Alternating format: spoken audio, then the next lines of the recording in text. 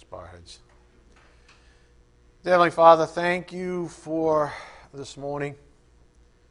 Thank you for days like this that you've ordained for our edification, Father, for building us up, for restoring us, for rejuvenating us, Father. It's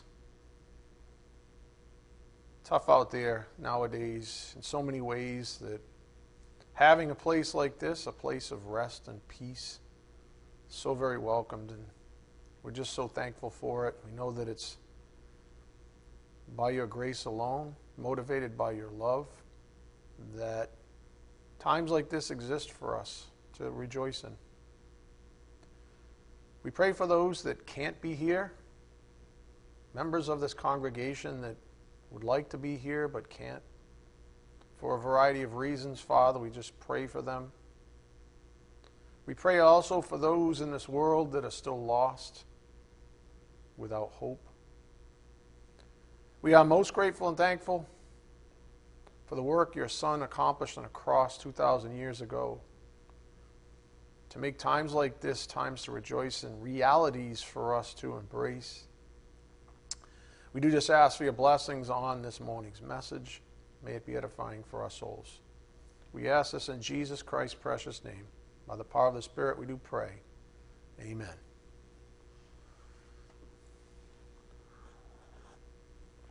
Part 6 of The Other Side of Grace. On Sunday and Thursday, though, we had a wonderful reminder of why we have the God-given right to celebrate the Lord's resurrection the way we do. And it turns out that according to Holy Scripture, Christ's resurrection from the dead is the very linchpin of our faith. For without it, according to Holy Scripture, we are to be pitied most of all. Without it, our faith would be in vain.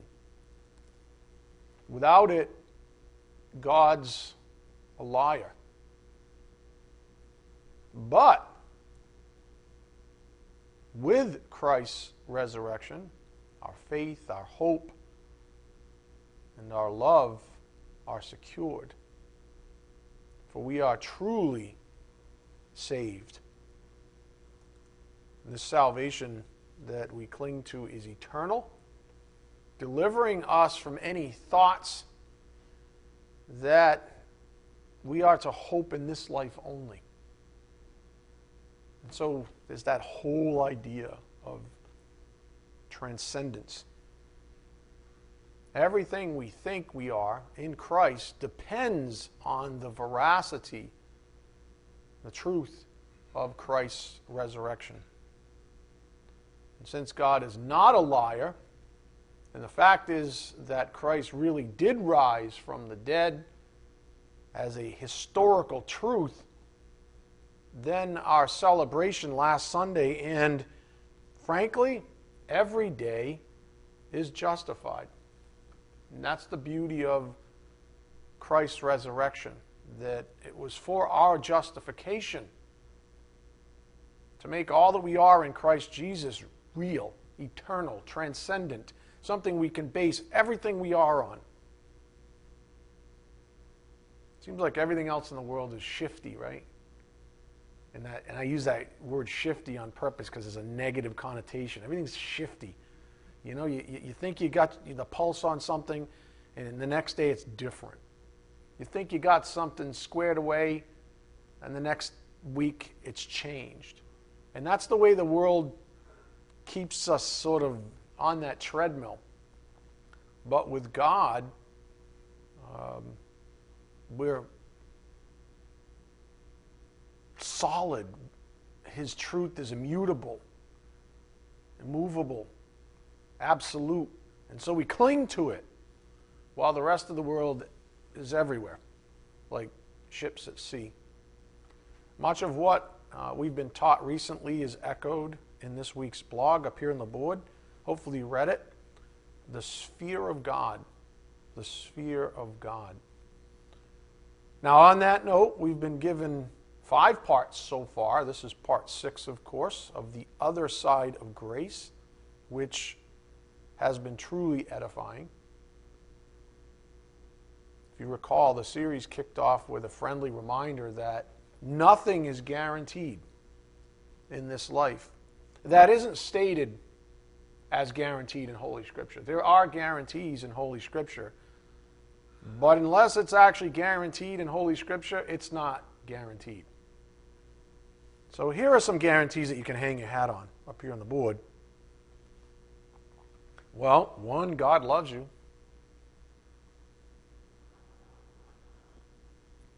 Salvation is eternal. In other words, once saved, always saved. That's the doctrine, if you would, of eternal security. That's guaranteed. It's guaranteed that Christ rose from the dead, that we are baptized into union with Him, with His death and resurrection. And it's guaranteed that believers are fundamentally changed at salvation. We are new creatures. We are, as Christ said to Nicodemus, we are born again. That is a fundamental change. Right? Those are things we can hang our hats on, because those things are actually clearly stated doctrines in Holy Scripture. And so the Bible does have guarantees. So these are all facts that are clearly stated in the Bible. Now here's a list of things that are not guaranteed up here on the board. Things that are not guaranteed. Your lifestyle, earthly blessings. There's no guarantee. Where does it say in the Bible that you're guaranteed the lifestyle that you live right now? It's not. There's no guarantee that others will love you or even like you. There's no guarantee of that. So stop striving for it. Stop acting like, you care. Like you shouldn't even care. The only person's opinion that matters is Christ. You follow? Really. And if someone's acting on behalf of Christ like myself, then I guess in that sense, my opinion matters as well, because I have to pass judgment, whatever. But you get the point. There's no guarantee that others are going to love you or even like you. So put that away. There's no guarantee that your good health will persist. I was just talking to someone this morning. I'm so grateful every day. Tom and I were talking about this out in the hall as well. Like, he's got bad knees. I've got bad knees, bad this, bad that. Who cares? I'm standing here, right? There are some 51-year-old people that they can't stand anymore, or they were born crippled. I'm not saying there's no pity. You know what I'm getting at, right? There's or they're in pain all the time. Or they've got a lung disease, or they've got cancer, or they've got, I don't know, whatever you pick. There's no guarantee that your health is going to persist the way you know it. There's no guarantee of this church or pastor even. That's how this whole thing started, if you remember. There's just no guarantee. So that's how our mini-series actually began. It began as a survey of things not to become familiar with or take for granted. Because nothing is guaranteed that isn't guaranteed in the Bible. Nothing is guaranteed that isn't guaranteed in the Bible. As we've been learning, God can and does take blessings away. We looked at Jonah as an example to teach us lessons. Again, we've been learning that God can and does take away blessings to remind us that we ought to be grateful for our blessings for as long as we have them. Is that worthy of an amen? Right? For as long as we have them, instead of being, oh, I used to have it, now it's gone, wah. I have something to be angry about. Just let me die. That was Jonah, right? Just let me die. People used to love me. I used to be liked. Now nobody can stand me. Try being a pastor. I had old friends berate me publicly on social media. That's why I don't go on there anymore anyways, but long story short. And I said, okay. Okay. You know? Because you're not supposed to be. I mean, Jesus Christ said, the world's going to hate you because you love me. Because it hated me first. Okay. There's no guarantee, man. Like, there's no guarantee. So we ought to be grateful for our blessings for as long as we have them. That's a completely different mindset. When you look back, instead of mourning over the loss of a blessing, all it takes a little change of perspective. It was great when it was there. You see, there's a vast difference. One is misery, one is joy. Same situation. Go to Job 1:1. Job 1, verse 1.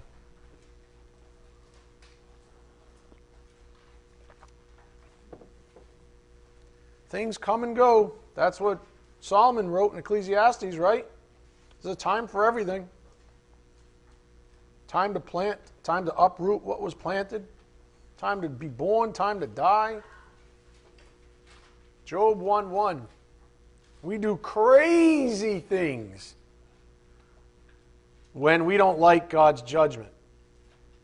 Oh, so you're going to take that away from me, Lord? Well, let me just take what you took away from me from the world then. Let me go search out on my own then. Since you're not going to cover me, Lord, and I'm bitter and miserable and resentful, I'm going to go take it from the world. From that disgusting creature, Satan. Yeah. Let's read Job, see what Job has to say. Job 1:1. There was a man in the land of Uz whose name was Job, and that man was blameless and upright, one who feared God and turned away from evil. Okay? This is not Job saying he was blameless and upright. This is God. This is God saying this guy was blameless and upright, one who feared God, turned away from evil. There were born to him 7 sons and 3 daughters.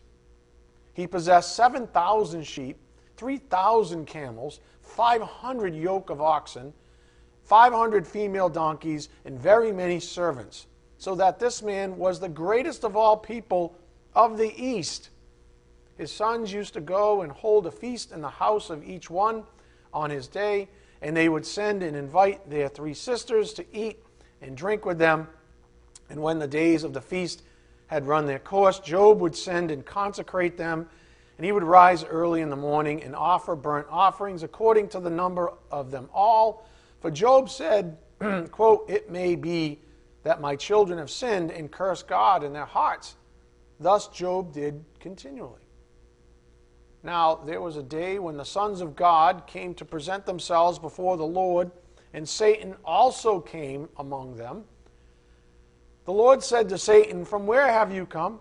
Satan answered to the Lord and said, "From going to and fro on the earth, and from walking up and down on it."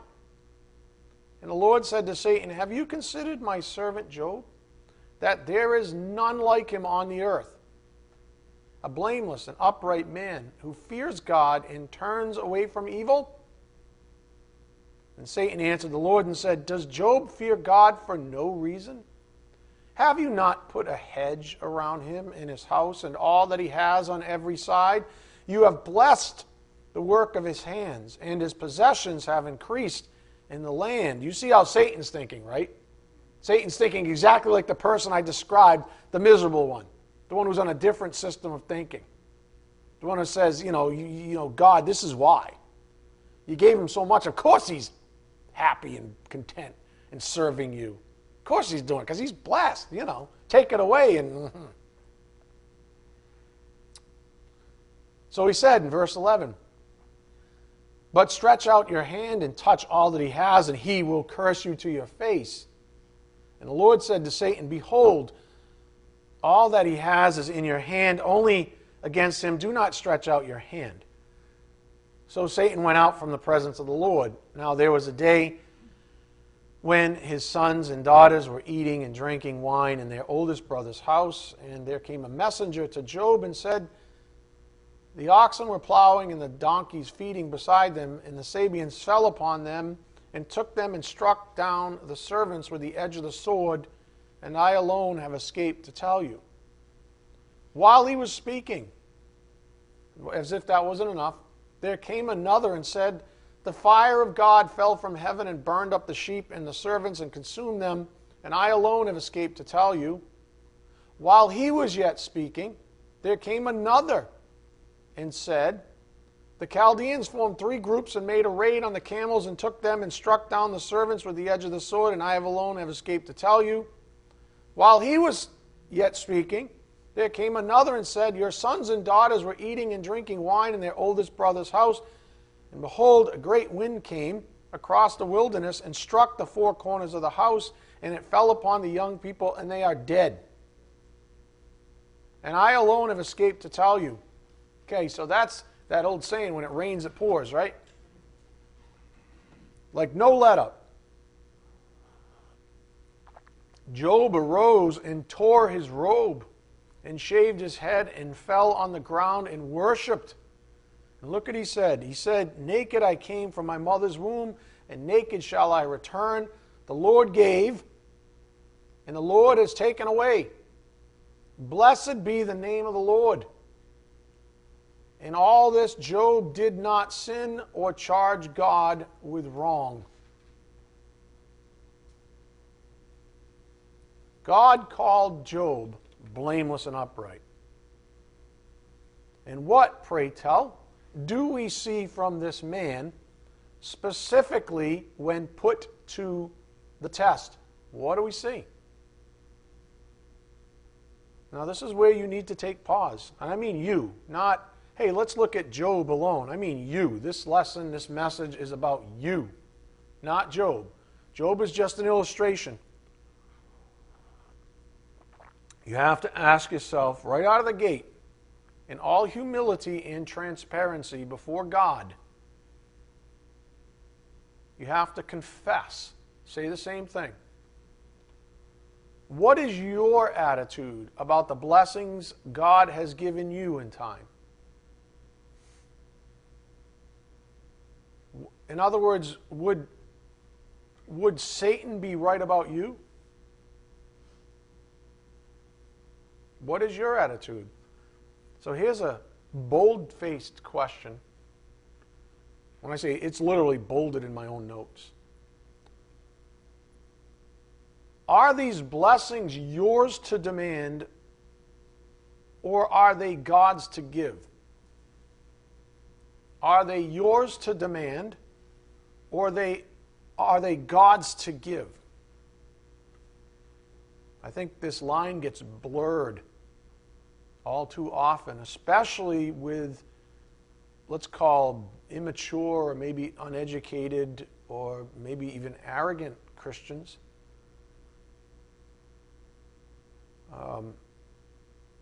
Hold your thumb there.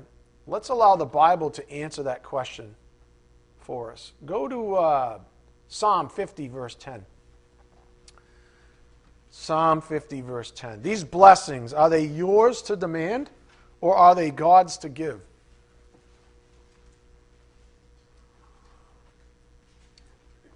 In other words, are you on a works program?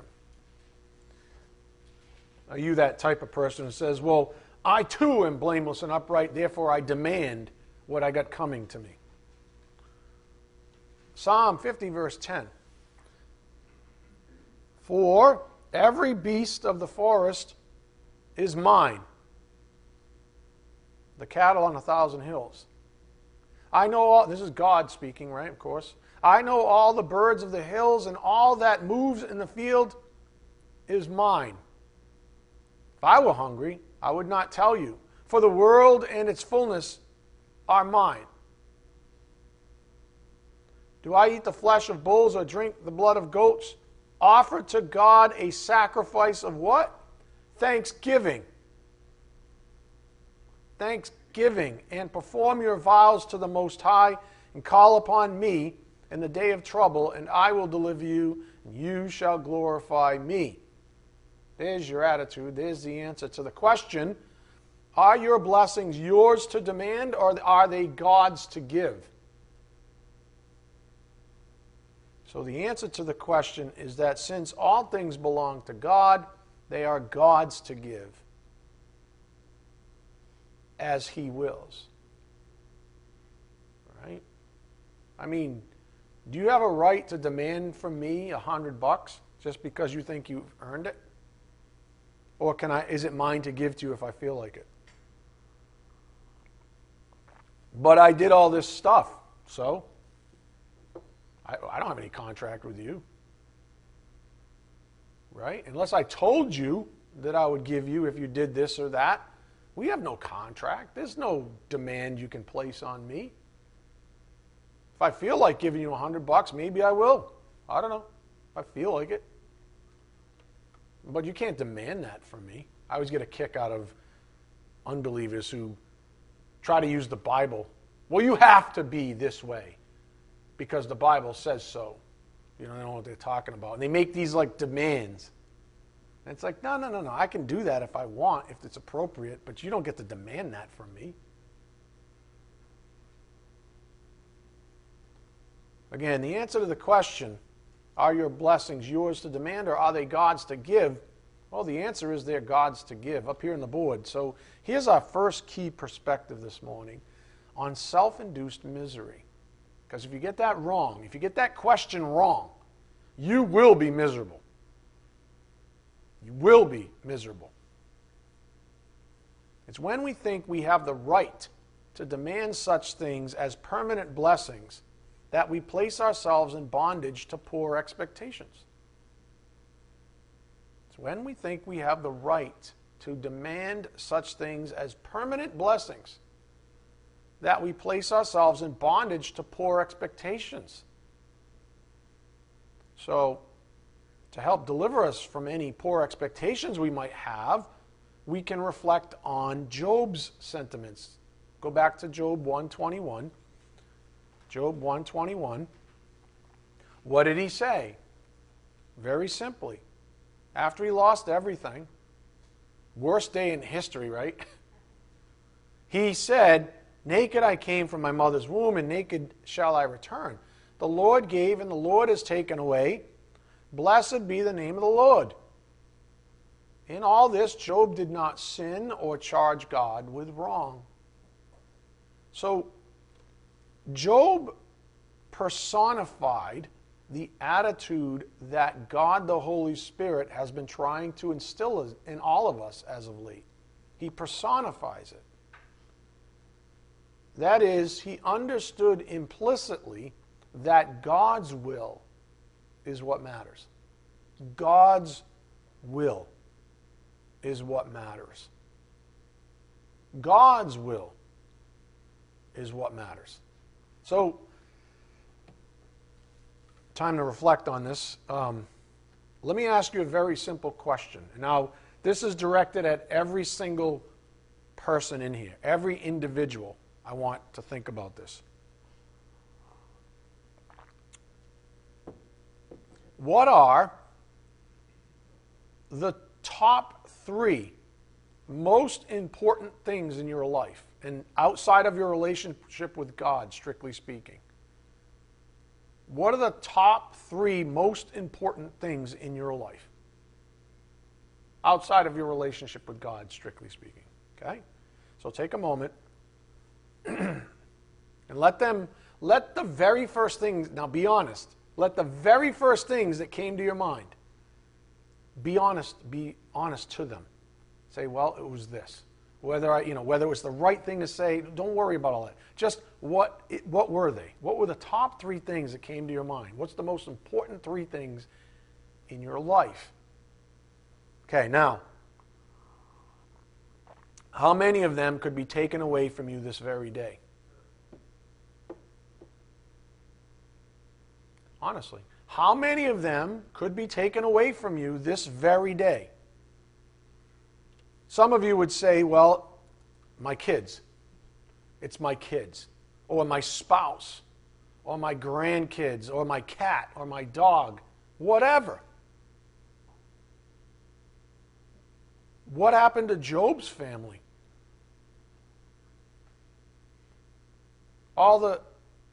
His business, everything. What happened to Job's family and everything else? God allowed Satan to destroy them.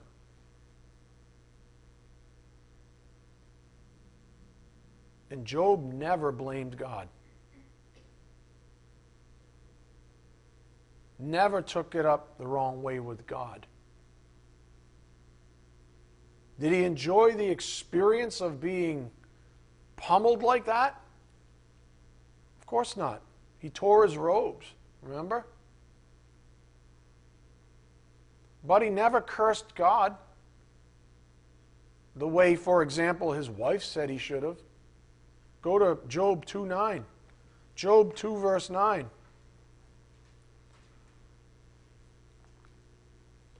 Then his wife said to him, could it get any worse? He just lost everything. Right? In a moment of need, if there ever was a need in human history for support from a wife, this might be arguably one of those cases. And what did she say? Do you still hold fast to your integrity? Curse God and die.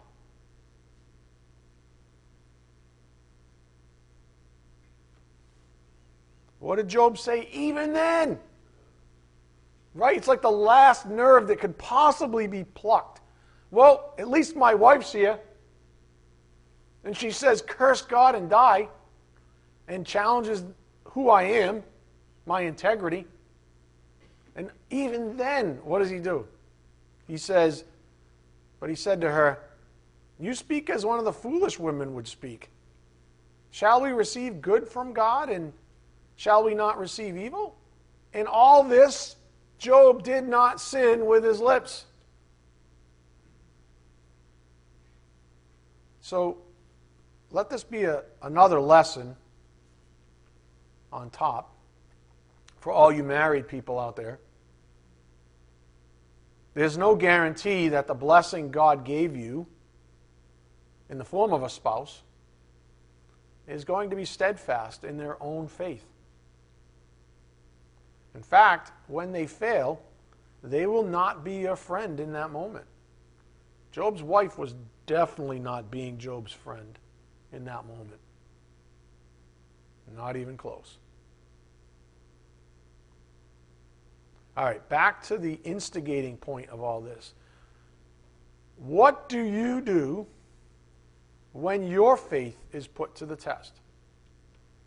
What do you do when your faith is put to the test? Do you pout like most people seem to do?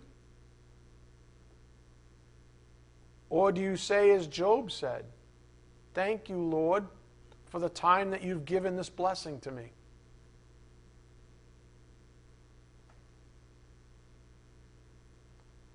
Thank you for whatever time this blessing existed in my life. All I can tell you is that your peace, your happiness, your contentment, they depend on this very thing up here on the board. Self-induced misery. It's when we think we have the right to demand such things as permanent blessings that we place ourselves in bondage to poor expectations.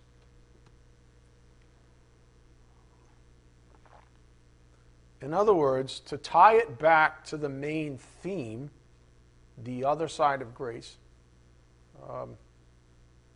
up here on the board, your joy is intrinsic to your abiding in the sphere of God's love. Take a moment to let that sink in. The sphere of it. Not just the receiving of blessings, but also the giving. In other words, all right, this is the theme. This is why I keep doing this a lot, because it's a good visual. If you're over here, all you think about is the receiving.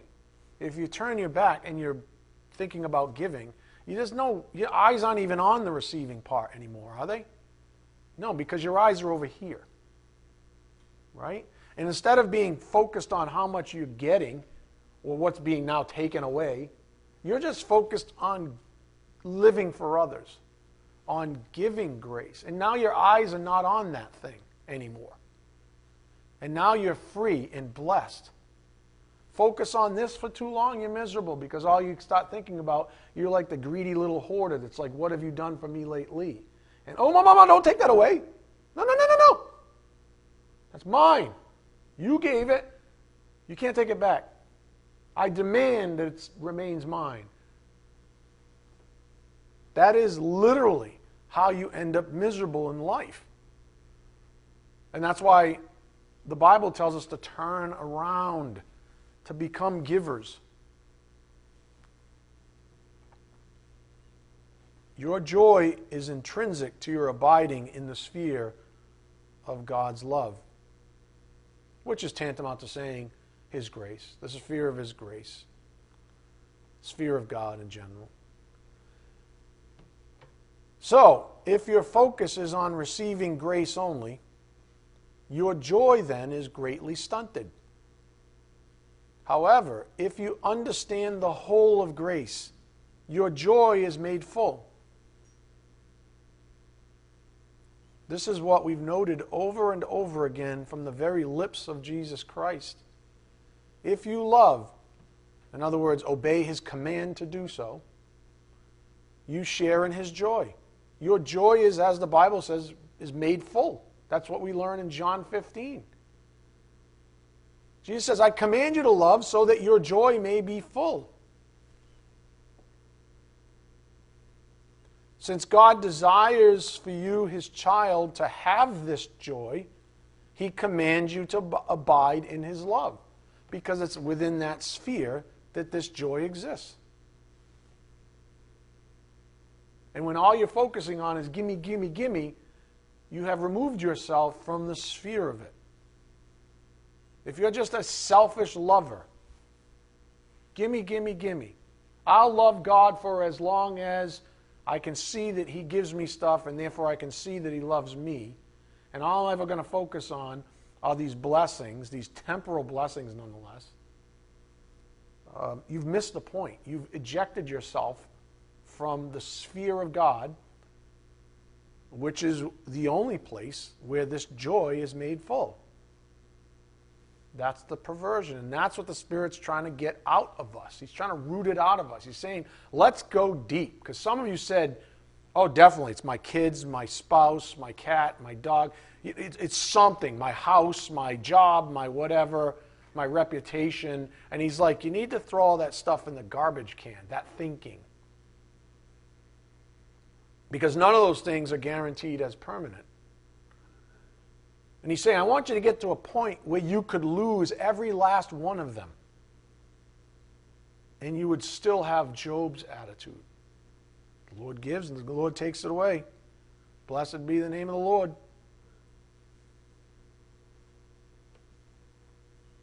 So this, what's being described this morning, this is how we live righteously before God. How we, do His will. As James would say up here on the board, James 1:22 in the Amplified. But prove yourselves doers of the word, actively and continually obeying God's precepts, and not merely listeners who hear the word but fail to internalize its meaning, deluding yourselves by unsound reasoning contrary to the truth. In other words, don't be delusional, because you'll end up miserable. Be a doer of the word. Again, this is how we live righteously before God. We do His will. Stated differently, to live righteously is to accept the life He's given you. To live righteously is to accept the life He's given you, the path, so to speak. Go to Psalm 16:11. Psalm 16, verse 11.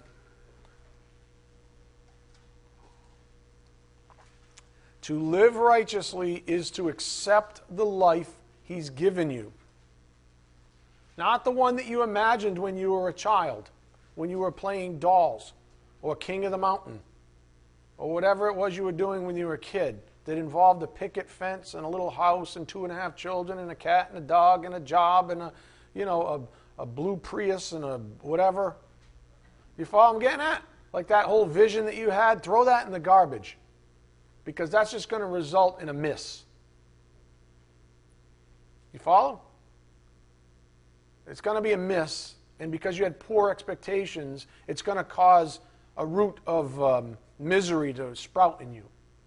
And you won't be able to get rid of it, because it'll just remain until that perspective is gone, until that expectation is blown up.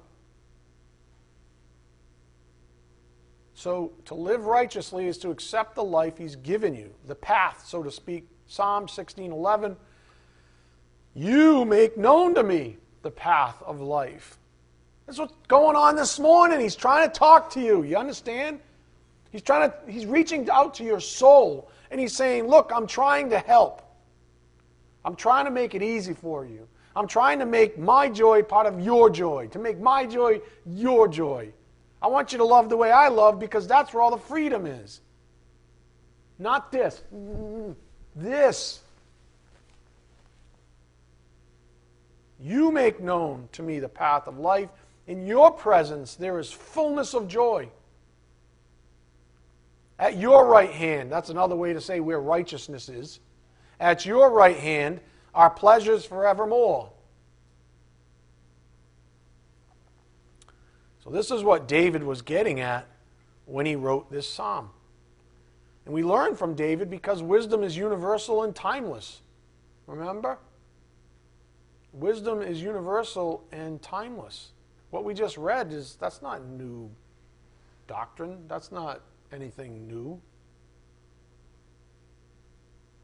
Concentrate. Up here on the board.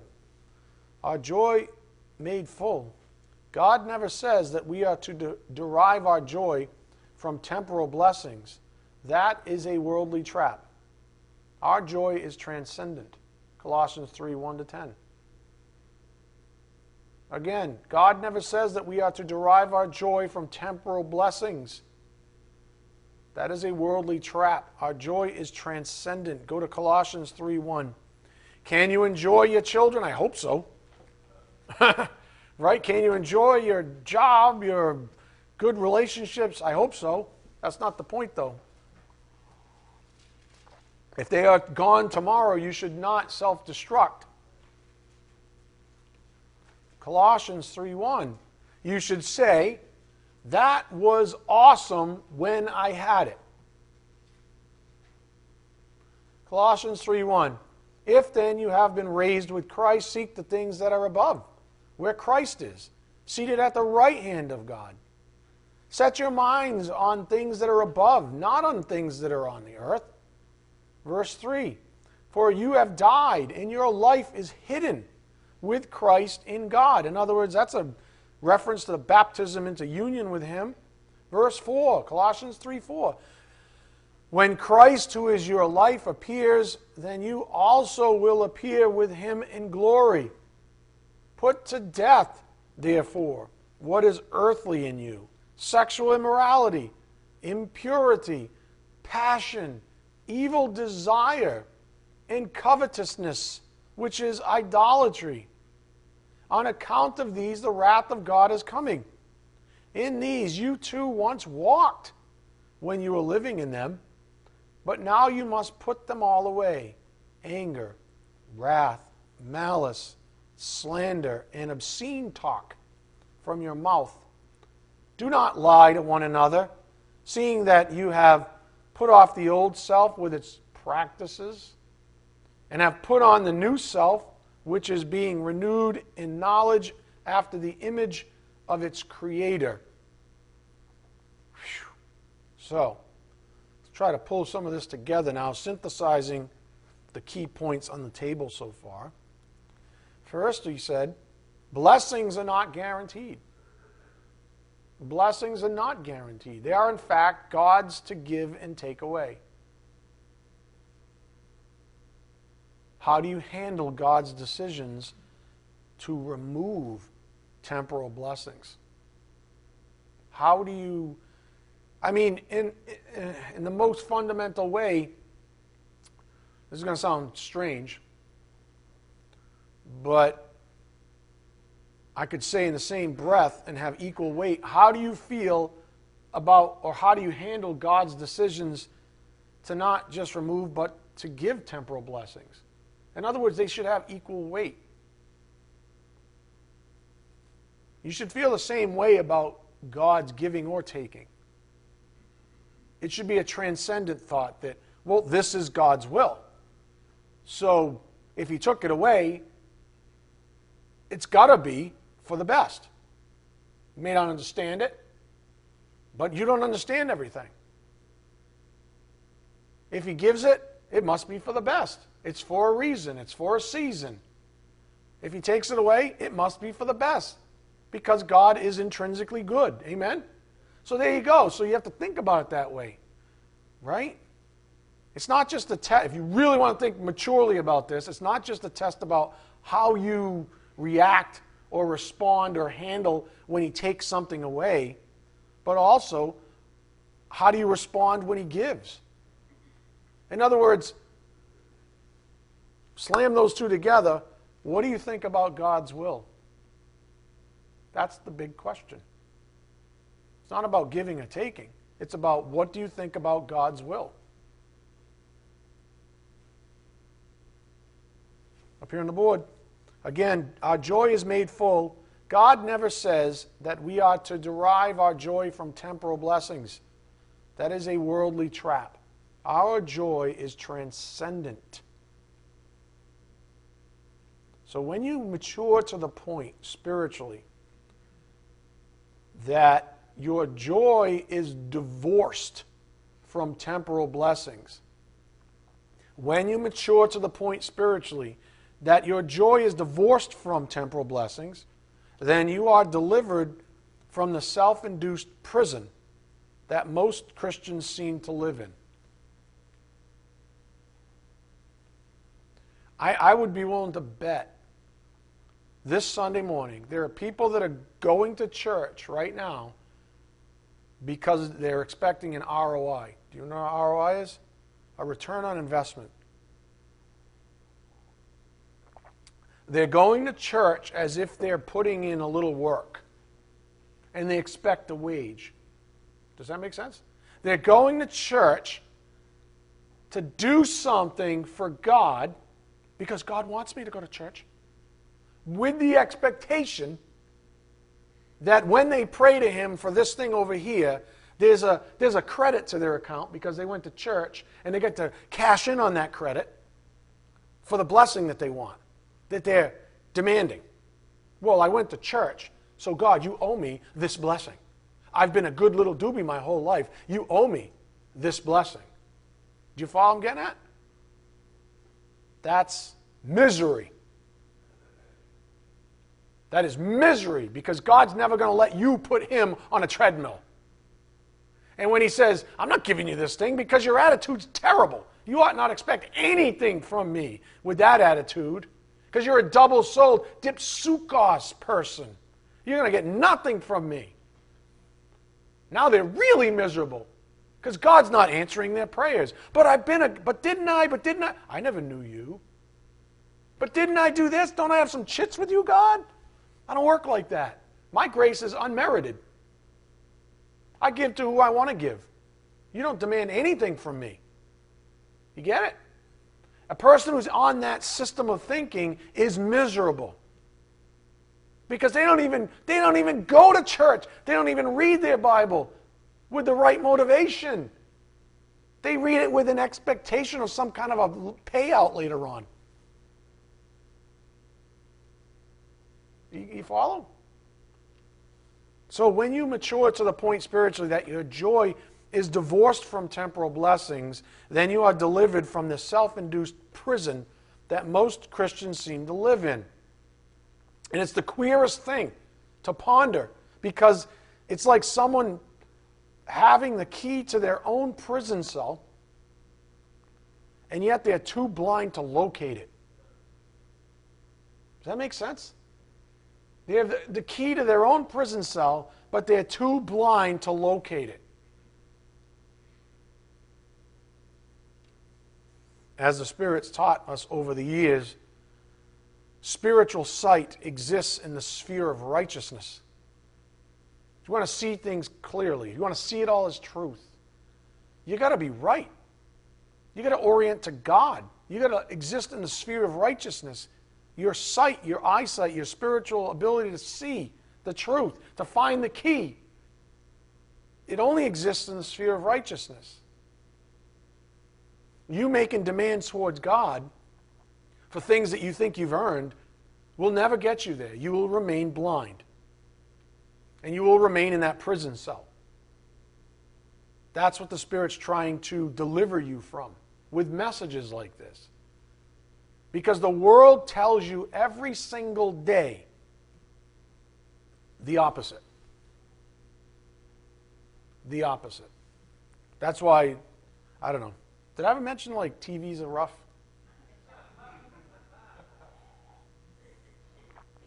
Hey, I'm just trying to do you a favor. Very few things are good on that thing. That sewer pipe or that little smartphone or the internet, right? Just saying.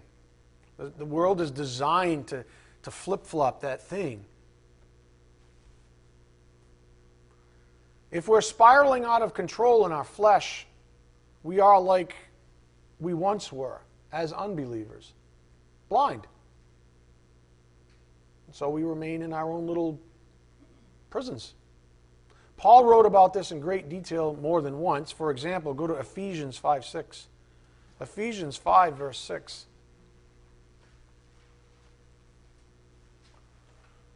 Yeah, Paul fought the good fight. Time and time again. Ephesians 5, verse 6.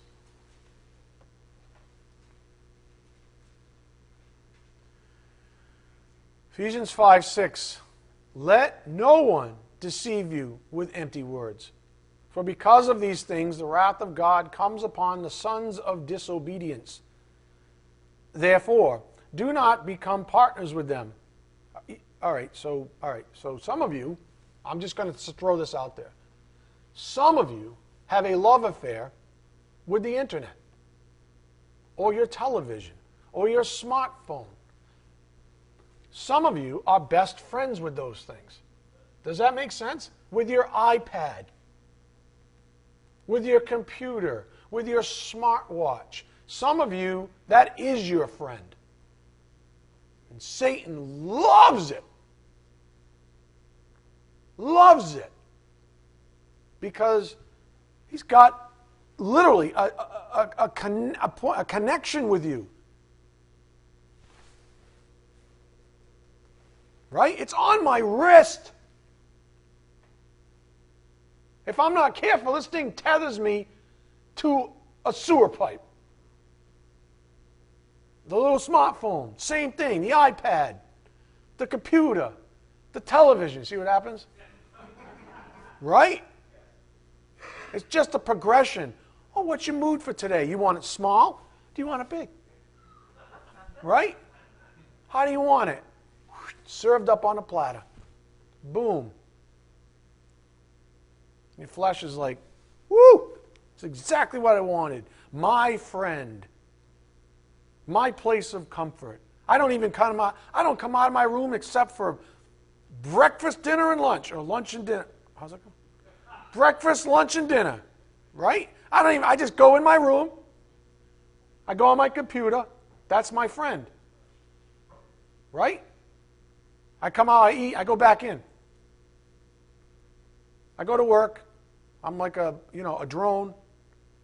I come back. And I live this life of prison, this prison life. Out to the yard, back. You follow? Why? Because you're tethered. You're friends with the world. And you say, well, why am I so miserable? Literally, because you've become a partner with the world. Look at verse 7 again. Therefore, do not become partners with them. What did verse 5 say? Let no one deceive you with empty words. How empty are the words that come out of a television? Are they full? They're just full with righteousness, aren't they? They're just full with goodness. with God's viewpoint. It's just flowering God's viewpoint. Or just the opposite. What do you think? And yet, here you are with your clicker. Yeah, give me more. I don't know why I'm miserable. Give me more. Why is God not blessing my socks off? Where are all these promises, God? I don't know, man. I mean, I'm just going to watch reruns of, I don't know, Magnum P.I. Right? And grow a mustache. Be like, he's got it going on. Look at him. He grew a mustache and he's got a Ferrari. And he solves cases. What? Look, verse 7. Therefore, do not become partners with them. For at one time you were darkness, but now you are light in the Lord. Walk. Walk. Walk. Like this. Walk. Like actually, don't be someone who deludes themselves. Be a doer of the word. Walk the walk of righteousness. God's showing you the path. Walk as children of light. Verse 9. For the fruit of light is found in all that is good and right and true. And try to discern what is pleasing to the Lord. Take no part in the unfruitful works of darkness, but instead expose them. Okay. What did I just do for you to help you? And some of you laughed at me. And some of you went, a poo-poo. Right? Stop talking about my TV. Take no part in the unfruitful works of darkness, but instead expose them. That's for you. That's for you. Expose them.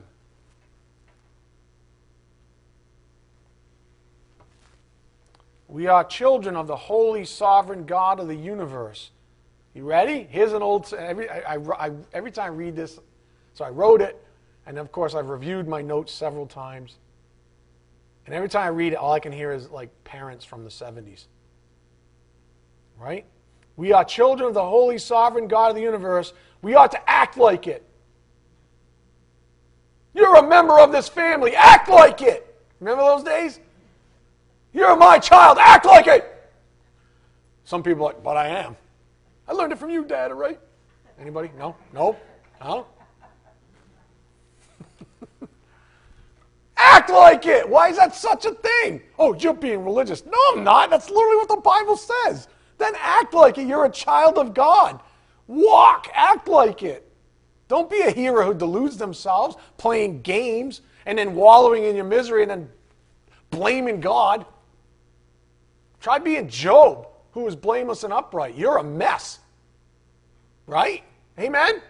Yeah. Act like it then.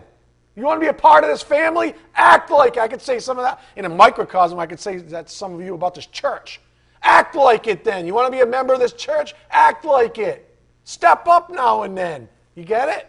Stop acting like you just come and then that's it. Act like a member of the church. Act like you're a child of God. Act like you actually love Him the way you say you do. Act like it. Does that make sense? Okay, that was my parental rant for this morning. I mean, you're laughing, but you know what the Spirit's saying, right? I mean, He's not saying act like it because you're embarrassing me. He's saying act like it so your joy may be full.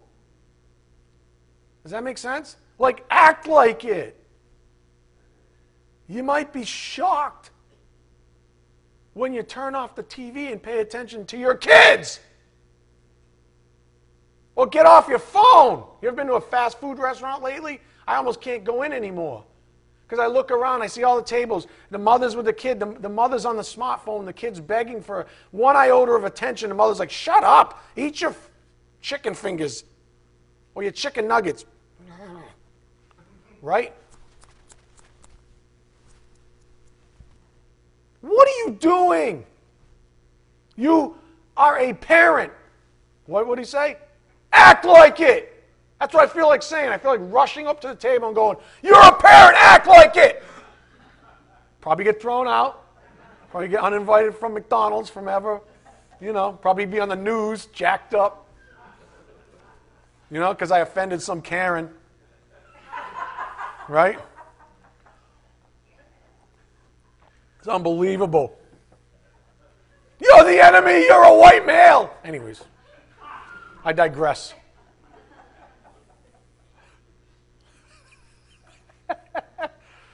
You don't get that though, right? Like, act like it.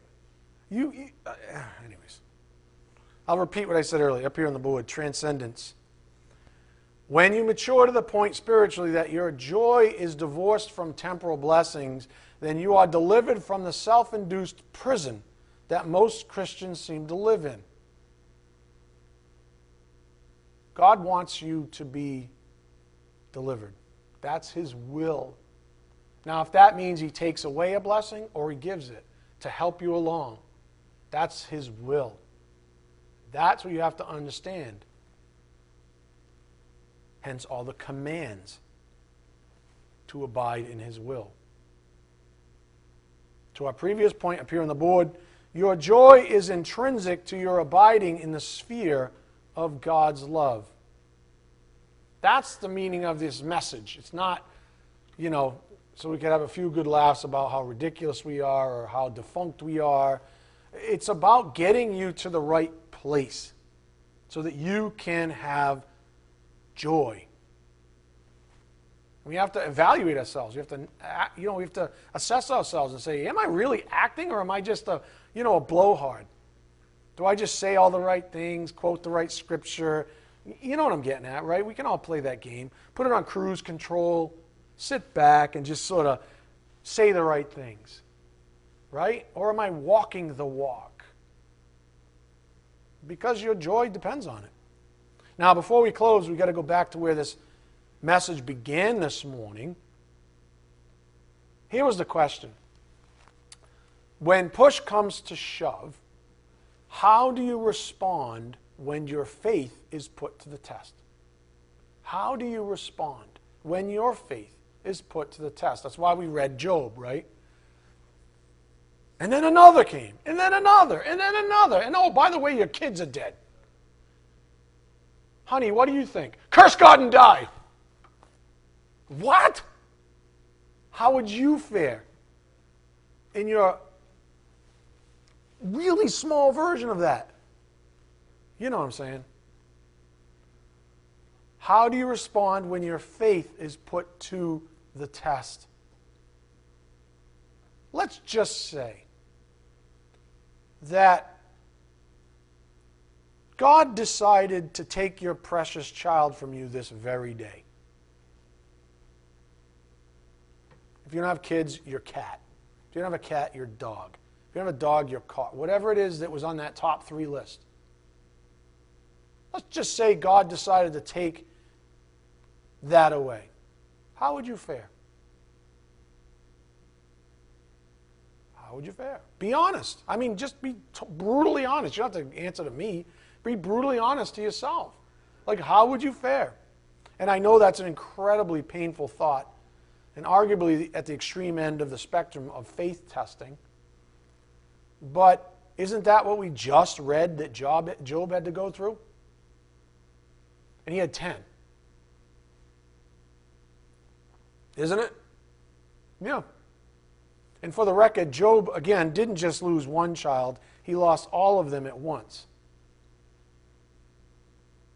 And what was the response of the blameless and upright one? The one who walked the walk? The one who lived righteously? The one who was a doer of the word? Up here on the board. Job 1:21b to 22. The Lord gave and the Lord has taken away. Blessed be the name of the Lord. In all this, Job did not sin or charge God with wrong. Incredible, right? So what was Job's big secret?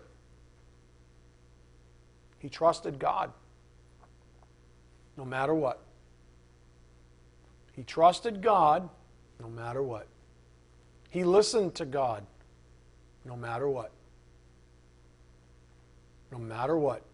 Can you say that? Can you say that you trust God no matter what? That you listen to Him no matter what? Can you say that? Because that's the way of the blameless and upright one. That's the way of righteousness. Can you say that you accept the life that God has ordained for you? Can you say that you accept the life that God has ordained for you?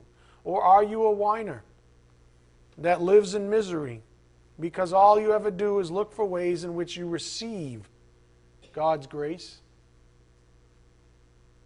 And maybe in the dark recesses of your soul, you think you have the right to demand blessings from God? If you're honest. Maybe I hit a nerve. I bet I did. You know why? Because we all do it. Deep down, we all have this expectation from God that is literally unholy. We all suffer from a little thing called entitlement. Don't we? Oh, I'm the only one, huh? Do you or don't you? Are you entitled? One person. Are you entitled? No. Don says no. Would you like to explain? Are you getting my question? I don't think you are. Maybe Monica can explain it to you during a leadership meeting. We're all a little entitled. We think we deserve what we get. We think we can demand it from God. We cannot. You are not entitled to any blessing that's not specifically stated as permanent in the Bible. Does that help? Good. Do we ever get loose? You bet. We all do it. That is the point. In my notes I have ouch. Because it hurts a little bit.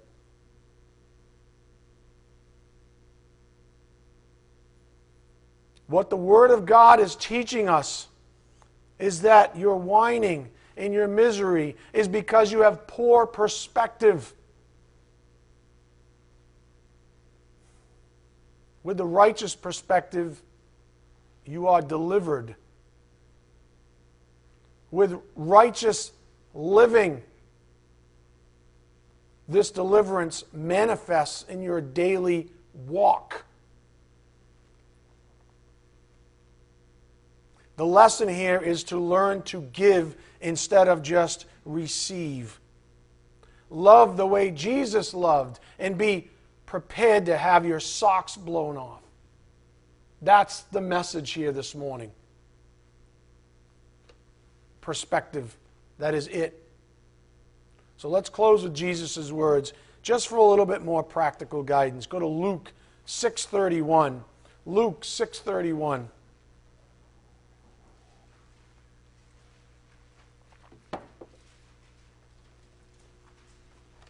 Luke 6:31. And we'll close.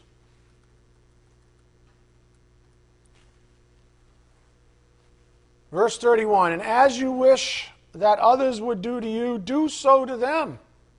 That's the golden rule, right? So-called golden rule. Of course, it's a ripoff. We learned that thing in like grade school. No one tells you it's a ripoff from the Bible. Any true wisdom is a ripoff from the Bible. As you wish that others would do to you, do so to them. If you love those who love you, what benefit is that to you? For even sinners love those who love them. And if you do good to those who do good to you, what benefit is that to you? For even sinners do the same. And if you lend to those from whom you expect to receive, what credit is that to you? Even sinners lend to sinners to get back the same amount. But love your enemies and do good and lend, expecting nothing in return. Nothing in return. You're not looking for ROI. You're not looking for a return on investment. You give because you're grace-oriented. Because you know that's what God wants. That's what's pleasing to the Lord. And it's also good for you. Love your enemies. Do good. Lend, expecting nothing in return. And your reward will be great. And you will be sons of the Most High. For He is kind to the ungrateful and the evil. Be merciful, even as your Father is merciful. Judge not, and you will not be judged. Condemn not, and you will not be condemned. Forgive, and you will be forgiven. Give, and it will be given to you. Good measure, pressed down, shaken together, running over, will be put into your lap. For with the measure you use it, will be measured back to you. Don't worry about it. You focus on giving. I will take care of the rest. So says the giver of grace. So this is the beauty of the other side of grace that we've been studying. This is why this recurring principle keeps coming up in our messages, and I'll close. Being in love. This is where He's trying to direct us. As a congregation, as individuals. He wants us there, in that place, where our joy will be made full, where righteousness abounds, where practical righteousness exists, not just talking the talk, but walking the walk. There is no better place to be for you or for others than abiding in the sphere of God's love. Amen? All right, let's bow our heads. Dear Heavenly Father, thank you so much for this morning. Thank you for giving us the truth that sets us free, Father. Thank you for always making it real. Father, we just ask for your blessings as we take the things we've learned back to the privacy of our own souls, our homes, and then your will be done out to a world that needs it so desperately. We ask this in Jesus Christ's precious name. By the power of the Spirit, we do pray. Amen. Thank you.